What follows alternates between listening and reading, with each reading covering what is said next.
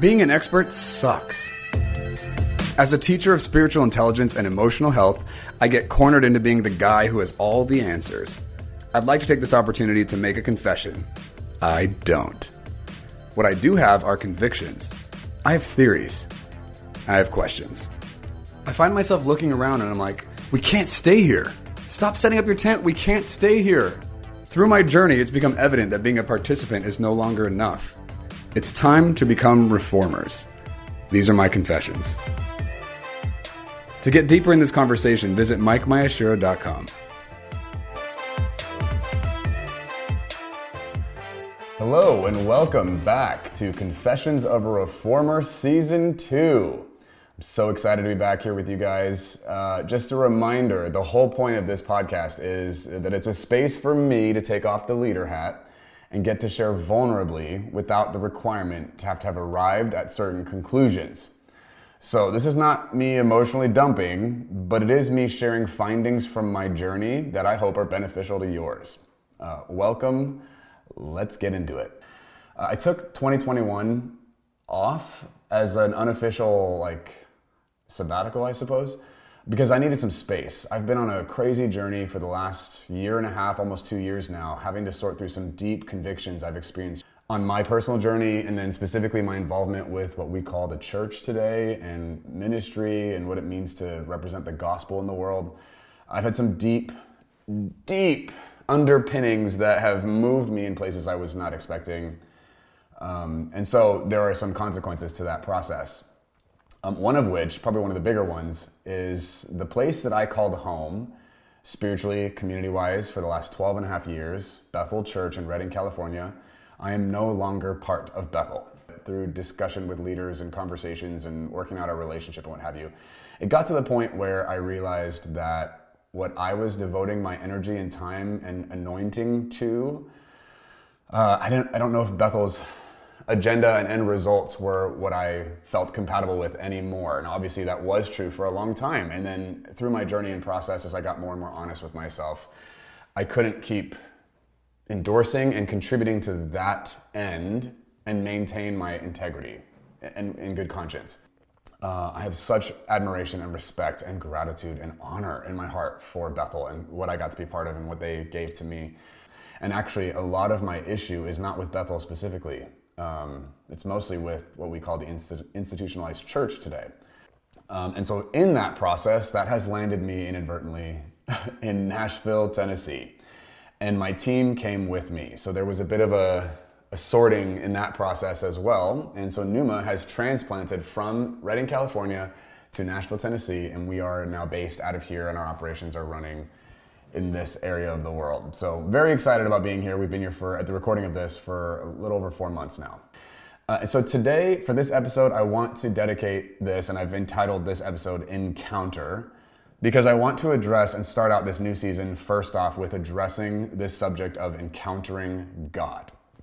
This is a thing. So the word encounter typically has to do with, in our general vernacular, we usually use that word when it comes to aliens, like extraterrestrials. And we use the word encounter when someone is telling us they've been probed by an alien or they met an alien, and how many of us believe those stories or not is irrelevant. We use the word to specifically acknowledge an experience somebody had that was beyond the scope of normal, that maybe is fantastic or absurd or unbelievable or supernatural in nature. We lack language or concept to understand what they're trying to convey to us, but they're like, something happened to me and it's undeniable. And, so we have a word, we call it encounter. That word got picked up by a certain company of people in the Christian faith that I absolutely identify with. We use this word encounter to acknowledge experiences we've had with God, like the person of God. So I want to get into, in this episode, I want to get into what does that mean? What does it entail? What do I mean when I say that? And the point of this is to lay a foundation for some things that are coming later. We're going to need context for where we're going, you guys. And I hope that you're in this for the long haul. We've got a journey to go on, so buckle up. We're going to just lay a foundation and get into it. So before I talk about encounter, I want to address 5 different kinds of people that show up in relation to God or the subject of God. And this is not to be exhaustive or comprehensive by any means. It's just 5 generic categories that I want to place people in when it comes to the subject of encountering God, knowing God, walking with God, having a relationship with God. And so we're going to go from one end of a spectrum to another. The first category I want to describe is the atheist, or people who maybe don't necessarily like choose the label, but people who do not believe in God. They don't think God's real. They think he's something we make up. The world is an indifferent universe that we're just navigating through, and science is the end all be all. Category 2, this is a group of people who want to believe in God, want people to think they believe in God, but in their heart don't actually believe in God. Maybe they were raised in a religious environment or a certain, like tradition, and God as a concept or an authoritative function in the universe was instilled in them. They were indoctrinated to accept this as a value, but in their honesty and in their progress and development as an adult or in their life, they don't actually believe God's real. They don't expect him to show up in any significant way, and their life doesn't reflect an actual adherence to the existence of this person. I've encountered a lot of those people, specifically in the church context. And a lot of them don't even consciously know themselves that they don't believe in God. But their life and their words and their vibe, their energy, if you will, conveys that they don't actually believe in God. Their hope and their faith and their security is found in their ability to understand and navigate and sort through whatever. There is not a higher power functioning in their scope of reality. The third category of person is the person who has a figment in their imagination that they contrived based on all kinds of data they've collected over their lives that they call God. And they have an emotional attachment to this idea, this figment, I'm going to use that word. And they've had a lot of, crying moments and like deep emotional experiences with this creature or figment. And I would liken this function to like an imaginary friend that we see kids have sometimes. I'm not trying to demean or dismiss these people, but I do want to articulate this because of my own experience in ministry. I think in this category, people have a relationship with their conscience or their morals or their theology, and they touch a place of cathartic emotional release at certain points in that negotiation, in that relationship, but it's not with a person, it's not with God himself, it's with this idea they came up with. And in certain conversations, we might call this idolatry. We created an image of God and made it in our likeness and image and decided this is what's true or what's authoritative or whatever. We make Jesus into our concept of what's good and right and moral in the world. And he's subject to our judgment and perception and desire and ambition, which is a problem, right? Category 4, people who believe in God. They have a functioning relationship with him to whatever degree. It might not be super intimate or pronounced, but there is an actual fear of God. There is a recognition of his existence and an affection toward him and, genuine sincerity in their pursuit of cultivating a relationship with him as a person. And then category 5, this is the group of people who I would call victims. These people know God. They have encountered him. Meaning they are not just looking at the Bible and looking at life and their human experience and emotions and relationships and whatever, and then like recognizing God and the divinity within all of it. But these people have actually, in moments in time, had experiences of encountering this person, and it was consequential. It did something to them. Beyond their rational thought, beyond their theology, their ability to think and sort through and observe, it hit them on a level that's deeper than their conscious processing, and the rest of them is trying to keep up and sort through what happened. What does that mean? How then do I live if this is true? These people encountered God. Maybe it was a one-time definitive life-changing experience. Maybe it was a few experiences or whatever. And the reason I want to categorize these 5 different personas in relation to God is because I used to be in one of those other categories at different points in my life before I hit category 5. And I'm not trying to categorize these as like better or worse or more important or whatever. My point in categorizing these is just merely making a distinction. Hold up. I want to take a second to tell you guys about Pneuma Plus. This is our streaming service that we launched at the beginning of 2022. We've compiled the video content from the last 6 years into one convenient place. So now, instead of paying anywhere from $50 to $200 for a single course, it's just $15 a month for access to all of them. It's crazy, I know. Why are we doing that? The answer is simple. I wanted to make our content accessible to as many people as possible. We'll also be releasing new content that will be exclusively available on Numa Plus. Visit numaplus.com to subscribe today. The Bible describes two different kinds of people in lots of different ways. There's a contrast, and one of the contrasts that's made there are the lovers of truth and haters of truth. And the hater of truth dynamic is when I'm saying this stuff right now, and some party is like, I think I'm category 3 or 2 or whatever. But I don't want that to be true. I don't like that. A hater of truth is confronted with that idea and then dismisses it entirely, defends themselves from that possibility, and then justifies why this guy's wrong and why that person gets to stay where they are and be fine. That person hates the truth. They don't want the truth. They want comfort. They want convenience. They want understanding. They want control. They don't want the truth.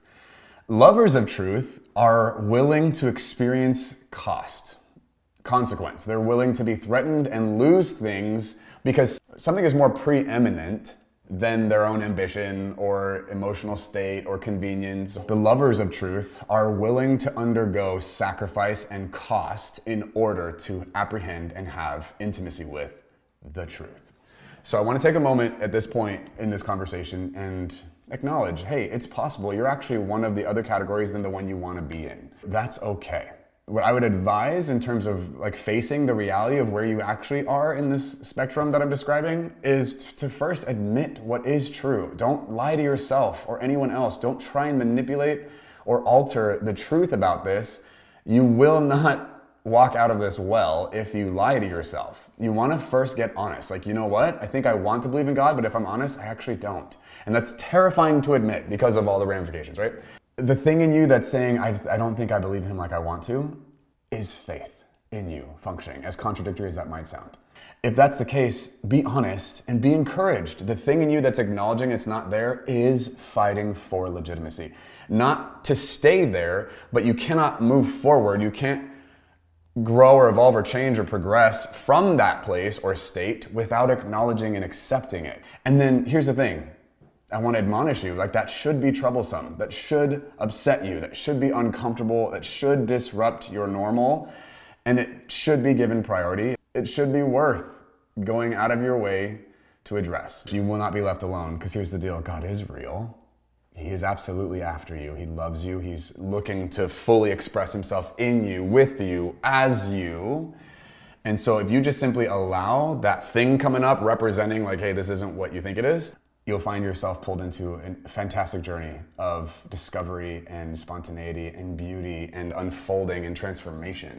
Category 5, the victims of God. It's such a weird way to say that, but it kind of feels that way. God happened to you against your own, volition almost. That sounds like strange, but it feels like emotionally accurate. The things I've experienced in God, I don't know that I was like prepared for, but they happened and it was consequential. It was devastating. And I discovered different aspects of my journey along the way when I met him. I was like, whoa, I thought I knew him here and here, and that wasn't true. And here's where I was in that journey of discovery. I was speaking at a church in Louisiana, and at the end of the service, I was sitting down, and this guy came up to me who was the worship leader for the service, and he said to me, I don't know if this needs to be said, but God is proud of you. And he just like maintained eye contact with me. And so I just like stared back into his eyes. I was like, thank you. And you have to realize, like, in this space, after the service, if social normalcy is a priority for you, then this place is really awkward and uncomfortable.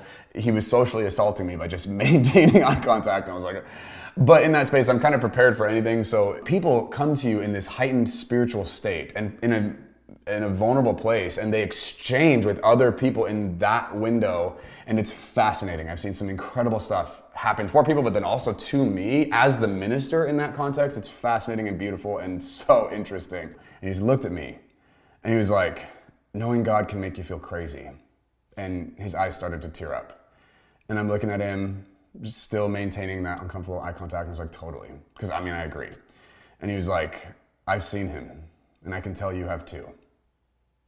And then my eyes teared up. And so we're both teary-eyed looking at each other, having this moment. And he fist bumps me and then walked away. There are people walking around in this world right now who are victims of God, who have encountered him, who have been altered because of his existence.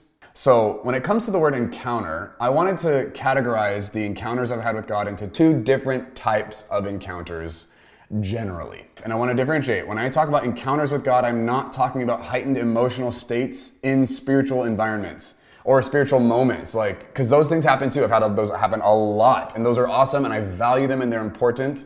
Those are not the same as encountering the person of God. I want to make a distinction there.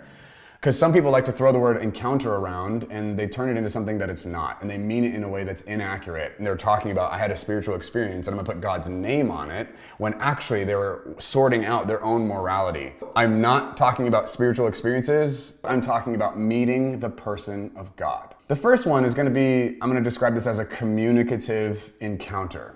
So God shows up and says something to you. The second type of encounter I'm going to categorize as a being encounter, meaning you're just in the presence of this person. And there's not necessarily a specific conversation being had. It's just that you're there. So the communicative encounters for me is where I've heard something specific from God. Oftentimes I'll describe it as in English, where sometimes God will actually speak to me in my spoken language, English, and my spirit knows immediately what he's saying. Sometimes my mind and my emotions take time to sort through what that was because I don't want to know what he said. When he says something, that word that he speaks functions like an anchor in the future. It's like he said this and some part of me has yielded to some point in my timeline, that's true and will have its effect in my life. And then I get to work out in the difference between present and that point in time. Do I want this? How do I participate? How am I going to allow this or reconcile this to my own life or whatever? But I know I'm moving in that direction in the future that I'm walking toward, right? I know I'll likely eventually surrender to it, but to have to process the cost, the choices that I'll need to make, the sacrifices, and accept these things and then act, that's a whole journey. Cool, and that's been a pattern I've observed for sure. So the communicative encounters I've had with God is where he's saying something to me specifically. Sometimes it's been in English. God's first language is not English. We need to understand that, right? So when I say English, I mean, that's my human perspective and comprehension of interpreting the things he said to me. And then the other type of encounter is the being encounter, where God is there and I'm laid bare before him and just devastated. And that experience has a rewriting effect. And you leave that experience different. I don't know that I've ever encountered God and not wept. Not just bawled my eyes out. And language like wrecked and destroyed and devastating come up because it's just so undoing. Being in the presence of God is like an unmaking experience. So I've had a series of communicative encounters with God over my life over the last 16 years.